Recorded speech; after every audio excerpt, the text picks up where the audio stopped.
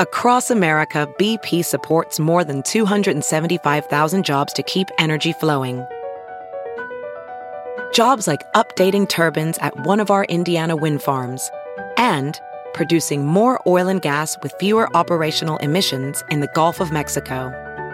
It's and, not or. See what doing both means for energy nationwide at bp.com/investing in America.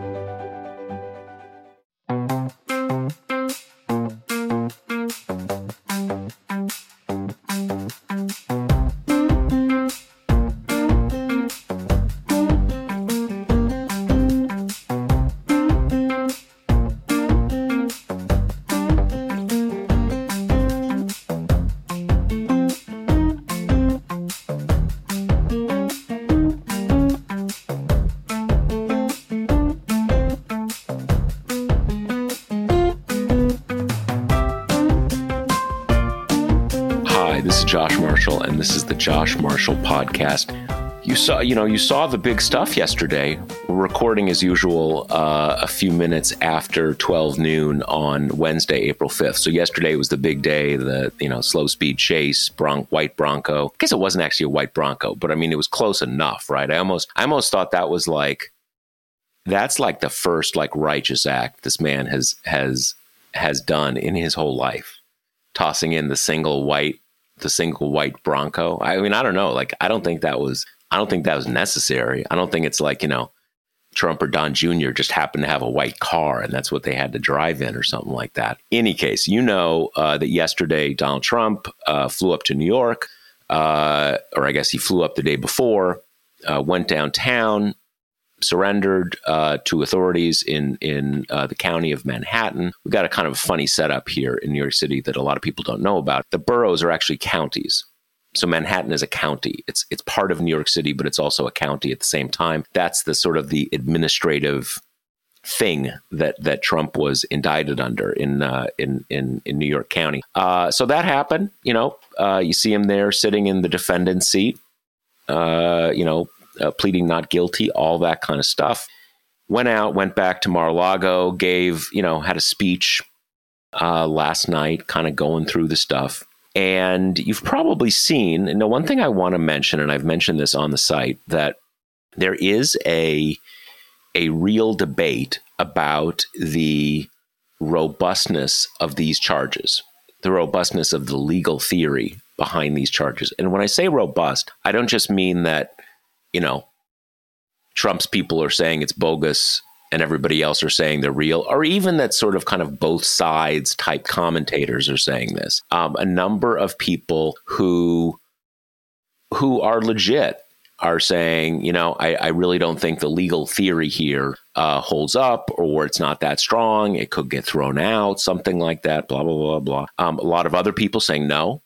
If you're familiar with the case law in New York State, in New York City, it's actually very strong. So that debate is happening. That's real. And I have a post up about it on the site. Kind of, is that okay? Is that a problem that it may not be an iron shut case on the law?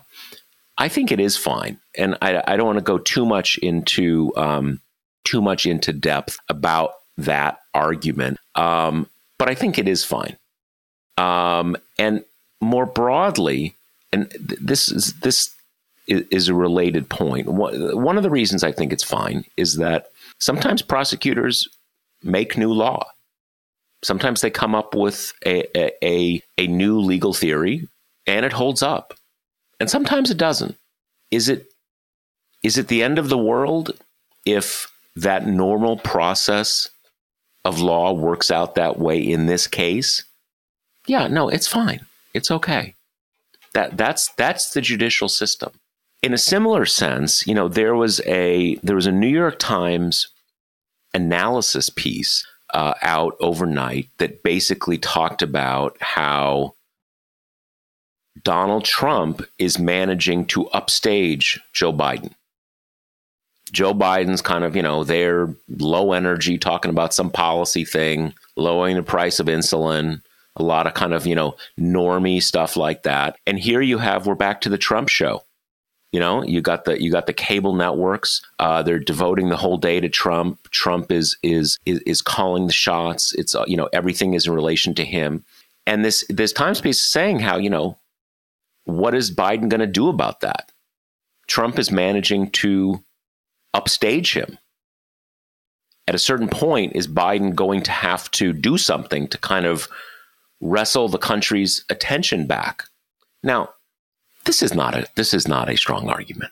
When you are holding the country's attention because you're under arrest and you're being arraigned on multiple felony counts tied to hush money payments about this woman you had sex with one time, and you're trying to prevent her from talking to reporters while you're trying to run an election, you can dominate the news, but that's actually not good for you.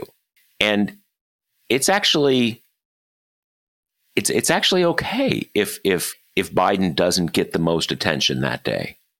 And again, this is the same thing. People need a detox. Some people need to be in a 12-step program to get out of under living within Trump's drama. It is not a win getting arrested and getting arraigned in court. That's not a win. And there's something about Trump that gets people to think it is, because he has this spell that he puts people under of, heads I win, tails you lose. I'm winning even when I'm being crushed. One only wishes that on the day that Trump's supporters were purportedly energized like never before to vindicate their guy and show their outrage at what happened. You wish there had been an election on a day like that, maybe in a red or purple state, to kind of measure it. How mad are they, right? Well, we did have one of those elections. We had a big election in Wisconsin that had the state plastered with ads. Huge race. It's a Supreme Court race. Those races didn't used to be huge races, but now it's a huge race. Both parties spending money right and left. And the Republican was a diehard Trumper. Hardcore Trump guy. He got crushed. The Democrat who's I'm not even going to try to pronounce her name because I'm not. But she crushed the Republican. His name is easy, Dan Kelly. It's basically 55-45. Now, that's not, 60-40, but Wisconsin's a purple state. It's basically a 50-50 state. Senate races are basically 50-50. Governor's races are basically 50-50. This was not a big win. And I'm not going to say, there's not that much more to say about it because we've talked about it a lot on the site, and the coverage of it has been, really has been nonstop. But the one thing I want to just leave you with, just to share with you and ask you to consider is, again, let's not live within Trump's drama. There's a guy I really, really like, legal commentator, who's one of the people who thinks, it's not a slam dunk case on the law. This case, everybody agrees that what Alvin Bragg did here was basically put together a series of legal prongs that allowed him to take various bad actions and kind of add it up to a full criminal conspiracy, a pattern of criminal conduct. And this person thinks not simply that the case is wobbly on the law. That's totally possible. I'm not a lawyer. I can't get into the innards of the case like that. But more than that, and this is something in the political realm that I can speak to, that because there's a chance that the case may come apart, that it could be thrown out on appeal, that it could be watered down through the trial process, that will energize the people who oppose the rule of law itself. It could weaken confidence in the judicial system for the Trump people who are already saying the judicial system is a scam. Well, here's the thing. Those people already think the judicial system is a scam. And they think that largely because they want to think that, because they do not buy in to the civic democracy and rule of law thing that a lot of us buy into. The judicial process is not a series of guaranteed outcomes. It's a series of agreed upon processes. And sometimes prosecutors bring cases that come apart. When they come apart, that's the rule of law too. That's one of the possibilities. This is someone who has kind of serially committed crimes of different sorts through his whole life, but has been on a spree for the last 7 years. He is the focus of multiple investigations. He will probably be indicted by more than one of them. Some of them may not succeed.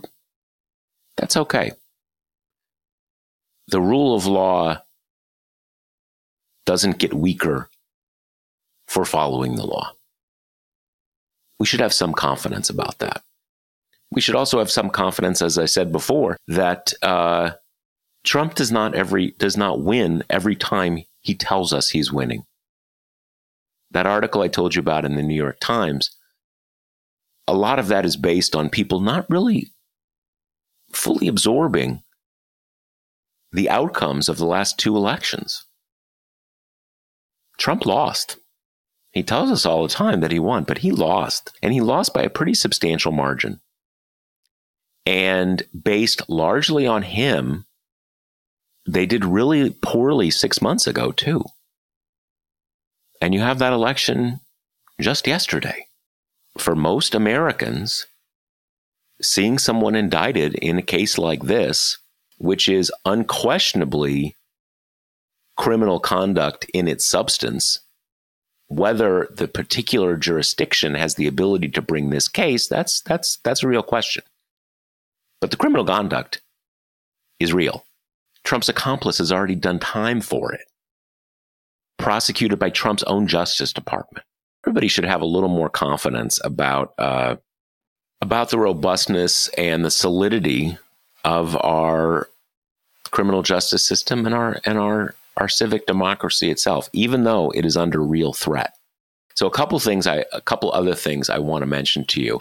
This week, we are not doing the video version of the podcast, and that's related to something else. Our Kate Riga is under the weather. She's got one of those terrible colds, but she's a trooper, so she's here with us. But we're going to do it a little abbreviated today, just because, again, I mean, I'm not. This isn't like sneezing a few times. She's getting over a really bad cold, and that's actually one of the reasons. You know, we had a lot of positive feedback to the Instapod we did after the indictment. We probably would have done another one of those last night, but Kate was, I don't know, like crawling around on the floor, so sick and stuff like that. But anyway, it was so bad. But the point is, she's with us, real trooper.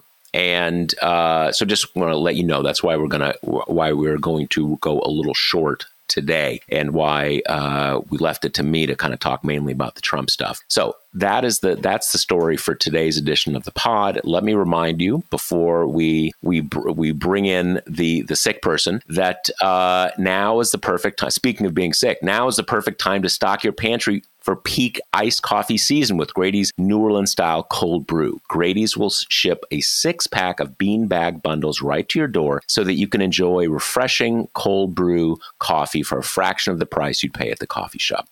The bean bags are the easiest way to brew it yourself. No special grinders, gears, strainers needed.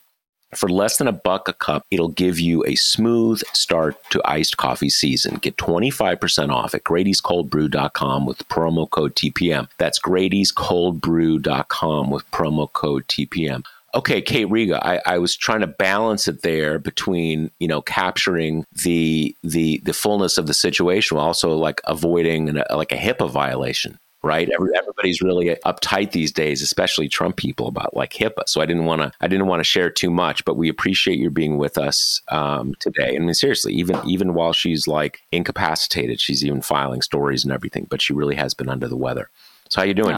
I'm okay. I appreciate you all bearing with me and my miserable stomach flu, which I'm starting to get to that fun psychological point that's like, I will simply never be healthy again. And this is my life now. So, spirits are high, doing well. It's been not an optimal week to be sick because obviously yesterday was pretty jam-packed with news. My editor, John Light, very kindly monitored the Wisconsin election for me last night while I, fell asleep at 7 p.m.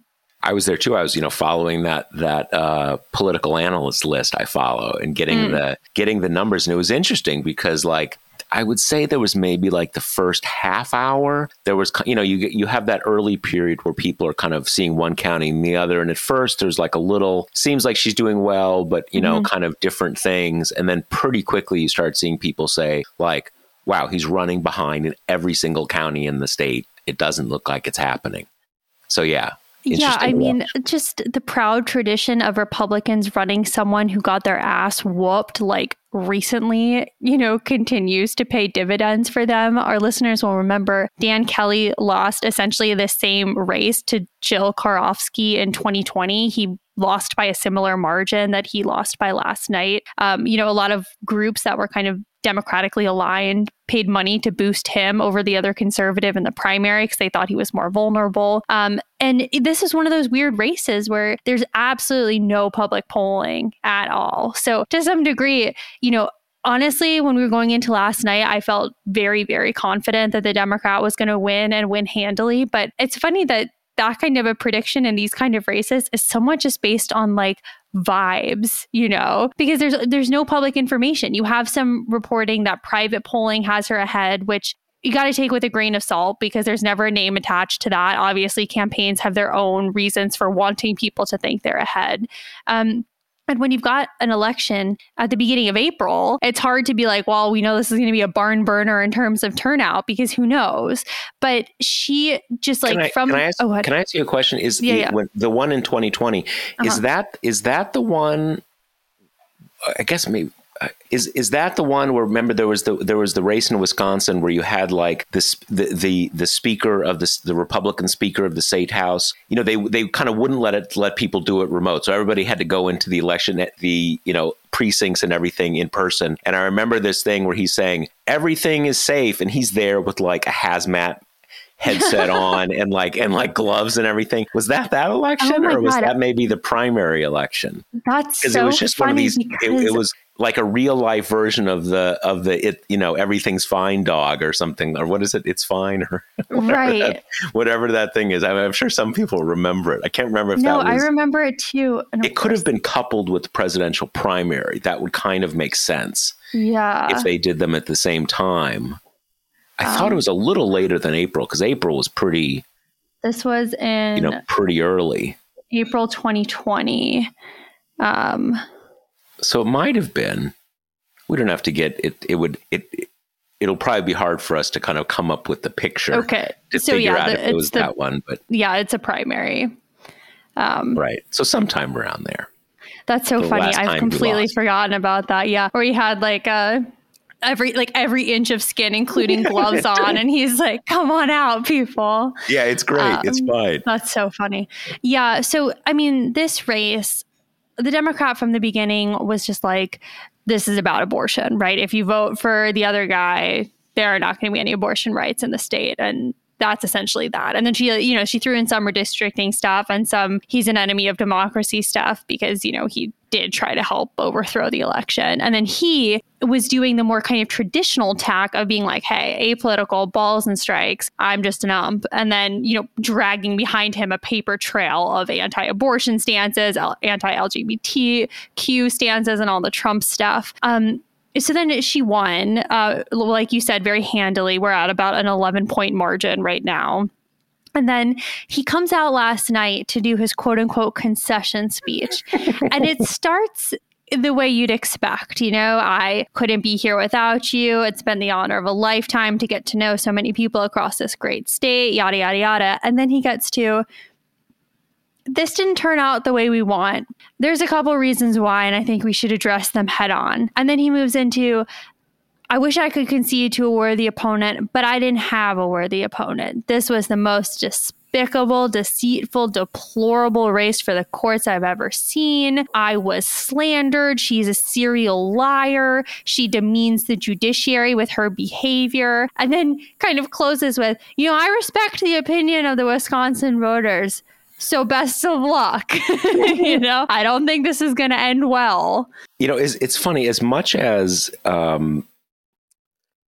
the political impact of Dobbs has certainly not been missed, it's not the only reason that Gretchen Whitmer has basically led Democrats back to dominating in Michigan, but it's certainly a big one. There's no question it's a big one. And you just see, and there's also no question that it played a major factor in the 2022 midterm. I think it could have played an even bigger factor if Democrats had sort of, fastened the outcome of the election to a specific outcome after the fact. But I think it largely turned out that voters didn't need Democrats to sort of connect the dots for them. They got it. The dots were already connected. And this is, the way that, it's certainly not the only way, but I think one of the big discussion points of this race nationally was, close election in 2024.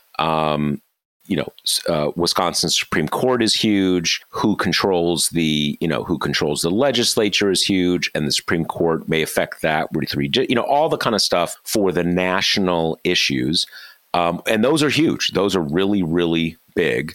But as you say, within the state and just generally, this was the thing, and just in the nature of things, it is inherently hard to get people who are not politically infused really, jammed up about, you got to do this because the Wisconsin state legislative maps are totally gerrymandered. Like, what? That's not part of a lot of people's lived experience unless you're really hardcore political. But when you go with, we used to have fairly robust abortion rights access in this state, and now we don't, that gets people's attention. People know about that. And it's, everything we have seen in the last year or so, I think really tells us what shouldn't be surprising, that 2024, Dobbs and abortion are going to be huge issues. And as much as, yes, I'm certainly not the only one saying that, but I still think it is not seeped into the, mainstream political dialogue as much as it should, for people really to get that. Yeah. It's interesting because I see so many pieces about this that's trying to say, like, the importance of Dobbs is ebbing, it's losing traction behind other issues and blah, blah, blah. And we've discussed this on the pod before, in that, it's almost the redistricting piece is almost kind of even weightier when it comes to the political future of the state. But it's just such a salient, pithy, in this case, totally true message, where if she had lost, abortion would have ended in Wisconsin, and this isn't Alabama. And even in red states like Alabama, we know that a lot of people support abortion access, So yeah, this was one that was hugely important. Probably the most important election of the year, really. Unquestionably. Yeah. And wasn't even close. And again, Republicans are still, I think also a piece of this is they're still hamstrung by this thing that we're seeing on all levels of government, which is it is just getting impossible to find a candidate that can win a Republican primary and is still palatable to a general election audience. And that's what happened here. The primary, unless you're in a very red state. The primary here picked the big lie supporting Uber Trump, abortion is for sexual libertines guy. No wonder he couldn't compete in the general, right? And that's a problem that I don't know how they're going to get around, because they have encouraged this dynamic throughout, at least the past few decades. Like, while the base kind of marches to the right, there's no attempt to moderate. There's no attempt to widen the pool of people that the message appeals to. So instead, they kind of resort to methods that help a minority keep hold of power without requiring a majority of support. And like Kelly even kind of, a little bit did it. It wasn't full-fledged big lie, but it was, I lost this election and I shouldn't have lost. And it's because my opponent lied and was deceitful and tricked the voters, and now they're screwed. That's not Trump filing lawsuits, but it's not exactly I've lost, I concede, I doff my cap to the next person. I hope they do their best to serve the people of Wisconsin. Yeah, most candidates can, at least on election night, keep it gracious. Yeah. Lots of them don't stay gracious, and that's fine. You don't have to love the person. There's a reason you're running against them, but it is part of the sort of, it's just striking what Trump has done to us. It's so low on his list of offenses that we almost forget about it. But no time in modern history has the outgoing president just said, "Fuck it, I'm out of here," and just not shown up at the inauguration. That's totally shocking. It's totally shocking, and he did it, right? And we kind of know in retrospect why he did it, because doing that is the reason it is important is that you say, either I lost or I'm leaving office, and that's the reality. So I am not celebrating maybe, but I am honoring the process. You can't really be there and kind of, clapping as the new guy gives a speech and then say, "I was robbed. We need to overthrow the guy." You can't. They're too dissonant. A couple other just points to make about the political dynamics of abortion. One thing you can, one of the reasons that abortion is super damaging for Republicans now is that Trump told us. Trump told us after the 2022 election, their statements where he's out there basically saying, "Nice going, Supreme Court dudes. Good job. Good job on abortion. Great idea." He gets it. It's toxic for a general election, for a general electorate outside of really red states. And, as we've seen, even in the very reddest states, abortion rights are usually only as bad as like 50-50.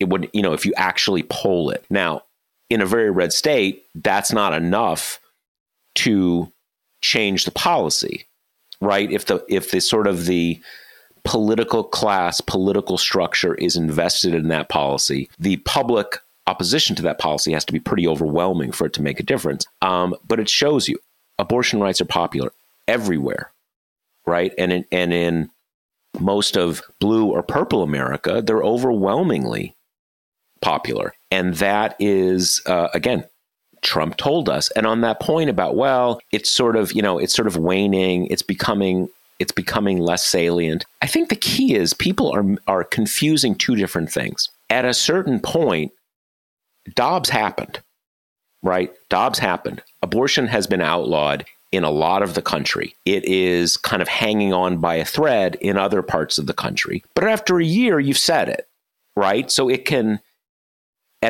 over time, the salience of it as a political discussion can diminish, but that doesn't mean the intensity as a political issue diminishes. Again, after Dobbs happened, we're talking about that. We're talking about where it's going to get outlawed. We're talking about where it's going to shift elections. We're talking about whether women are going to be able to go to other states, whether abortion pills are going to be labeled, a million different things. But we've hashed out a lot of those issues. So as a discussion point that gets debated on CNN, yes, it's lost some salience, but that doesn't mean that people care about it less. It's just that there's less to debate politically about it. And I think what we see here in Wisconsin is when voters get a clear shot to address that issue, it goes badly for Republicans, right? Because like in a case like let's take, Ron Johnson just won re-election by a pretty narrow margin 6 months ago. And, that was a huge disappointment for Democrats, certainly for Wisconsin Democrats. But in the nature of things, it's difficult for the Democrat to say, this is the abortion race. This is really about abortion. Because Ron Johnson getting reelected or not was probably not going to change abortion rights in Wisconsin or probably anywhere in the country. It's just one Senate seat is not going to do that, unfortunately. And that has a big impact. And he went out of his way to, make that point, make that argument, even though it was disingenuous of him. Where he's like, hey, you can go to Illinois. It's not that hard. It's not that big a deal. This isn't, sure, it's murder, killing a kid, but not like we're going to change it here in Wisconsin. Come on, this had nothing to do with abortion. But in this case, everybody could see it really was a referendum on abortion, and the Republican got his ass kicked. Yep. And again, similar to what happened in Michigan. So let's talk about the other, I think, more surprising kind of win for progressives last night, which was the Chicago mayoral race, which had already kind of created some big news because in the first round of voting, Lori Lightfoot, the incumbent mayor, got, pretty demolished, like 17%, not even enough percent of the vote to move on to the next round, which, is the first time an incumbent mayor has lost since I think 89. So, and a lot of people said, tied to her that it was because during the pandemic in Chicago, there was this big spike in violent crime and it dominated the race and people blamed her for not being able to get it under control. And so crime kind of became the defining theme of the post-runoff, going to the final round, which was between Brandon Johnson, who's a progressive, a member of the teachers union, taught social studies for a few years.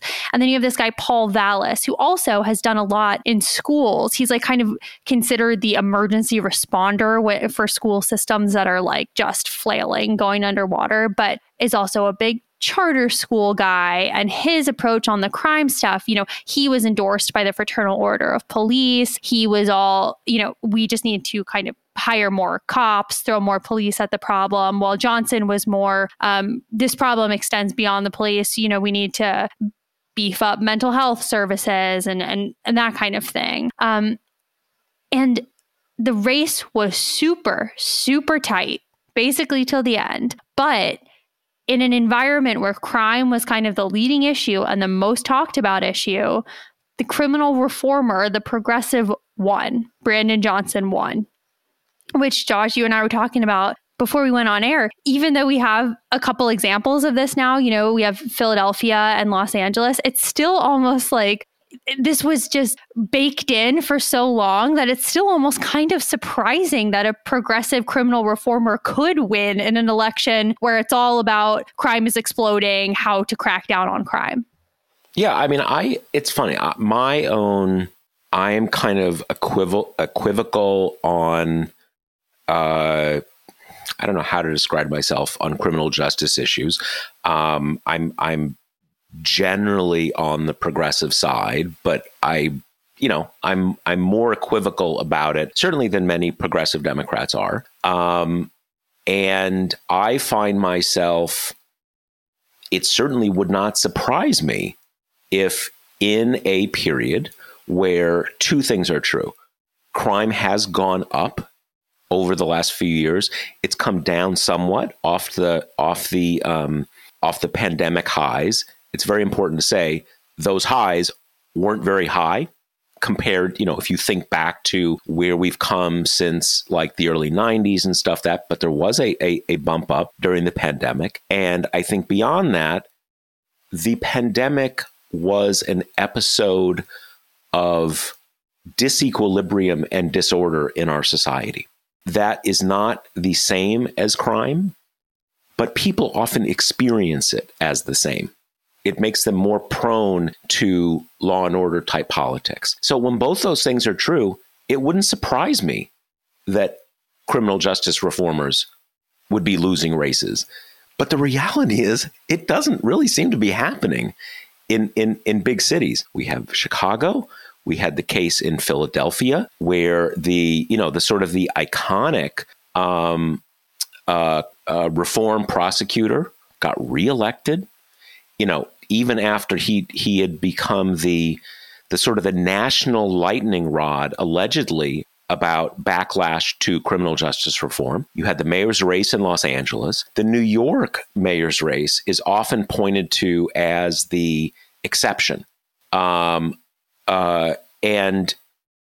kind of, but not, I think, less than people think who don't live here. Just as an example, I think that, the mayor here in New York is controversial for a number of reasons. But if you look at how that race ran, there's a couple things to say. First of all, the fact that the mayor is African American gave him some level of inoculation against being against the racial dynamics of that issue.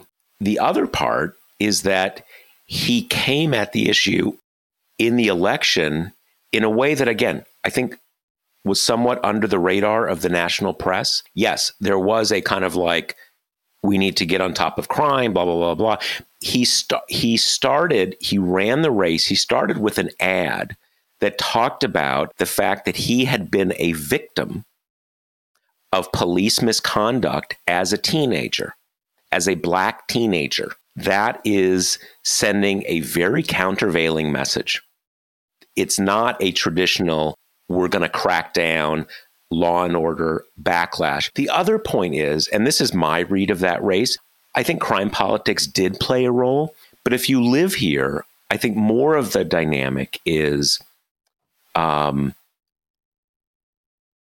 African American and other non-white populations, as well as white people around my age from the outer boroughs outside of Manhattan versus candidates who read as Manhattan liberals. That was really the dynamic. Are the sort of the PC Manhattan liberals going to govern the city? Or are folks like Eric Adams, middle class, somewhat more conservative African Americans, again, more like my age, are their values going to govern the city? Does that correlate to some degree with crime issues? Yeah, but there's a lot else involved there. So in any case, it is interesting to me because, again, in a period where there are a lot of feelings of public disorder tied to kind of social disequilibrium around the pandemic, and the fact that certainly some kinds of crimes, especially theft and various kinds of larceny and theft, have been up a lot during the pandemic. I would think that the criminal justice reform pitch would be a harder sell. But again, we keep seeing it not being the case. And I'm not saying even whether that's good or bad. It's just not the case objectively. I mean, LA, Chicago, Philadelphia. As I've said, I don't think New York is even a terribly good example of it. It's like again and again. It just doesn't play that way. Yeah, I mean, and it's interesting because these are the kind of data points I think you need to add up to start changing how Democrats respond to this stuff. Most recently we were talking about the whole Biden DC crime bill debacle.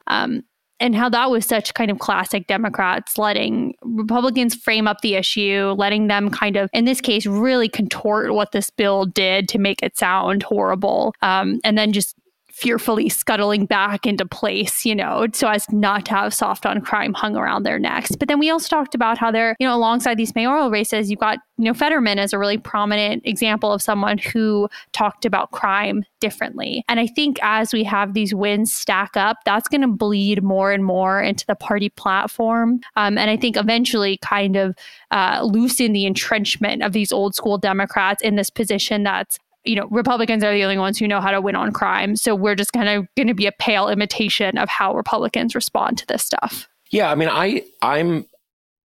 I'm more uncertain, I think, about the politics of it, because I think the real dynamic is this. Let's think about Philadelphia as one of these kind of like iconic cases with the DA, the reform DA in Philadelphia. I think the real key is that by definition, we can see the people in Philadelphia are pretty good with the reform project. The people in central Pennsylvania, though, are really not happy about how things are going on in Philadelphia. And that sounds kind of funny because sort of like who's best, who's the electorate in Philadelphia. But that's really the dynamic of what is happening on this issue, that the politics of criminal justice reform have not changed that much in urban America, less than I would have thought they would have changed. But Democrats also fear they have to run in suburban and rural areas where it is, I'm not sure whether it's changed a lot, but it's very different. And you have this kind of, sounds funny kind of paradox of, why do we in New York or why do you in LA need to worry about, what the folks in rural Ohio think about criminal justice reform? Well, parties have to run everywhere with the same reputation. And I think that's kind of, that is kind of, that's kind of what that's about. And I will say this, there is something that has happened is that there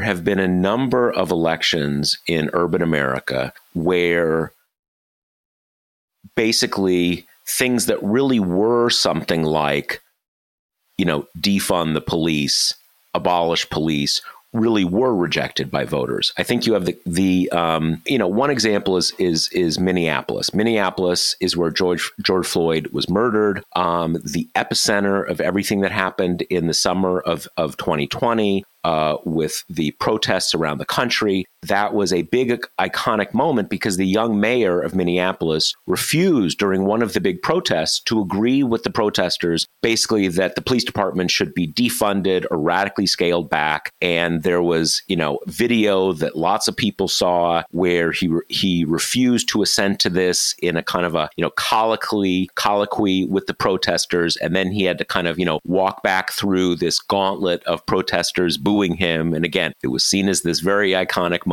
He has been vindicated by the voters of the city.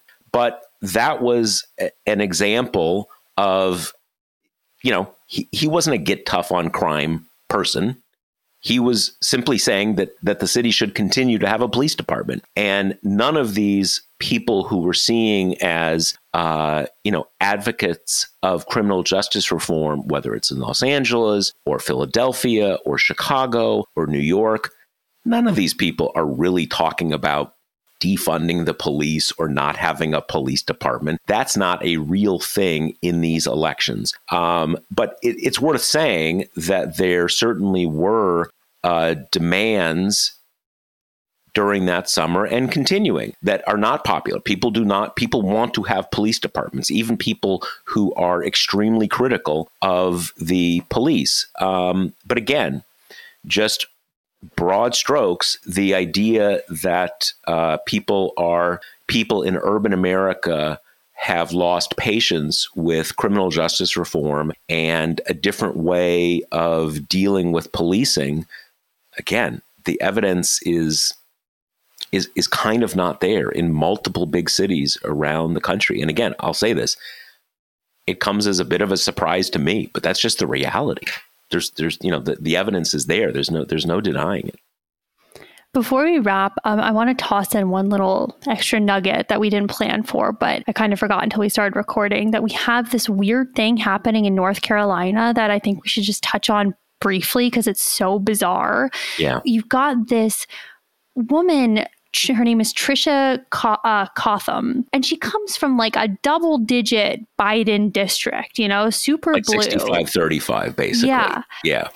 And then we just found out in the last couple days, and then I think she announced it formally today, that she's switching parties, that she's joining the Republican Party, thereby giving Republicans a supermajority and veto override power of Roy Cooper, the Democratic governor there.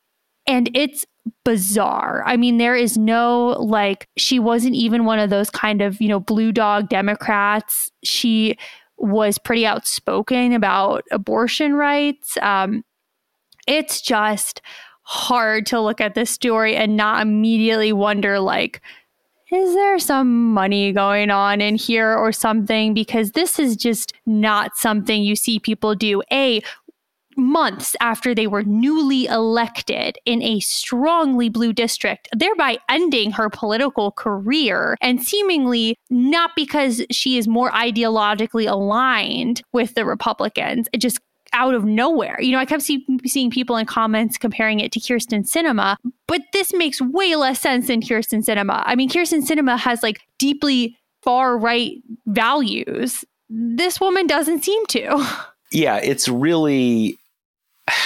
People switch parties for two reasons, basically. One is that they are very ideologically close to the other party in the first place, and things are moving in some direction. And, think if Joe Manchin decided to become a Republican, you'd say, well, okay, that sucks. But he was pretty conservative to start with, sort of surprised he was a Democrat. I mean, there's reasons why I'm not surprised Manchin is a Democrat, but certainly people would think of it that way. The other reason is kind of like you're in a district that you just that is very marginal, and you think that's the way for you to stay in office. And both of those are reasons. But in this case, you have someone who has presented themselves as a down the line blue Democrat.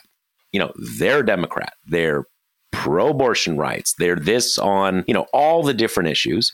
And it's an overwhelmingly Democratic district. So this is completely at odds with her political, ideological presentation of herself. And it ends her political career. So politicians are frequently slimy, but they seldom slit their own throats politically. That makes no sense. And I have heard some people say, well, they're going to create a really red district for her, so she's gonna just win easily as a Republican. Well, or kind of like, well, they'll make it a kind of a slightly Republican, so she'll win it. The reality is, political turncoats almost always lose, except in cases where someone like Dick Shelby was a good example. He was someone who just barely made it in as a Democrat like 30 years ago in the Senate, but his state was already pretty red and trending red. So he's already popular in the state, becomes a Republican, everybody agrees on it, and he's good to go. This is not the same. This is a Biden district. If she's a Republican now and they want to put her in a very red district, you know what's going to happen? The Democrats are going to be totally united to destroy her. And Republicans are going to think, we wanted a QAnon person. Why do we have this Democrat who's pretending to be a Republican? And it's not just the voters. You've got a lot of Republicans who want seats. So you're going to have the QAnon person who primaries her. And so maybe that was the pitch.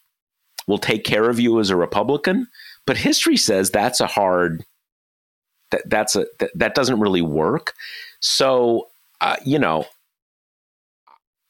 want to speculate, but if you're thinking something must be amiss here, I think you're on the right trail. Because why? I mean, even if you,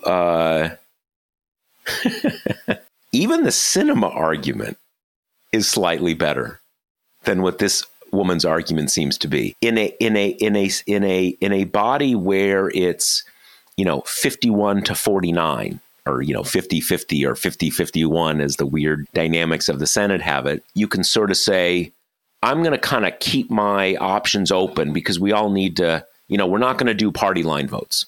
We all need to come together. well, we've seen that that's not really a terribly strong argument for Sinema, but there's really no argument like of we've got to come together. And that's why I want to make a supermajority for my non-party. So the supermajority of my non-party can steamroll the governor. Like, there's no argument for that. In a state where the legislature is Republican, the state Supreme Court is super Republican, and the governor is the only Democratic backstop in the whole state government. Yeah, it's just, and I think not that it matters directly, but I think she's also a political legacy. I think her mom was a big Democratic player in the state. And again, when I first heard about it, I assumed this was one of those kind of, conservative Democrats holding on from the old days, someone who would be a Republican in most of the country, maybe is some sort of marginal district, and they're figuring, winds are blowing for the Republicans, I'm just going to switch over. But no, it's not. There's something up here. It just does not, it doesn't compute. That's all I have to say about it. Yep. It's so bizarre. And now you have the state level Democrat saying, calling for her resignation. And, I'm sure she won't because she was willing to pull a move like this. But yeah, I mean, in for a dime, in for a dollar. Right. But pretty hard to argue that this isn't like as big a betrayal of your voters as you can possibly pull. Yeah. And again, at least Kyrsten Sinema telegraphed for a few years that this is where she was going, right? I mean, even in her first 2 years in the Senate, she was moving somewhat in this direction for a year and a half before she switched parties, or I guess about a year and a half, year or so, something like that. She's, it's not out of the blue. But I mean, this is sort of like if tomorrow, or, in the previous Senate when it was 50-50, if Brian Schatz got up one day and said, you know what, I'm becoming a Republican, and I'm clearly never going to be elected in Hawaii again, but I talked to Mitch, and I just feel like this is the thing for me to do. And you say, what? Wait, what are you talking about? Like, you're just going to, you're a down-the-line Democrat, you're from a Democratic state, you are never going to be elected again, but you just kind of woke up one day and you decided to become a Republican. I'm not trying to beat up on Brian Schatz. I think he's one of the best guys in the Senate, but you'd say dude, Brian, tell us what's up, dude, because this makes no sense. And this is like the North Carolina version of that. Exactly. There's no other way to put it. Yeah. So we'll be keeping our eye on that because bizarre. Speaking of which, all right, we have to return Kate to her sick bed. We've gone a little longer than we were going to. We got to an hour, but want to, let me. There's something else I was going to mention. I want to thank everybody who has already signed up to become a TPM member during our annual membership drive, which kicked off on Monday. This is really, really important. I was explaining to someone, a friend of mine, how because they were asking, how's TPM doing? And I said, well, it's kind of complicated. And I explained to this person, I said, probably 2/3 to 3/4 of what used to be our competitors over the last 5 years or so have gone under.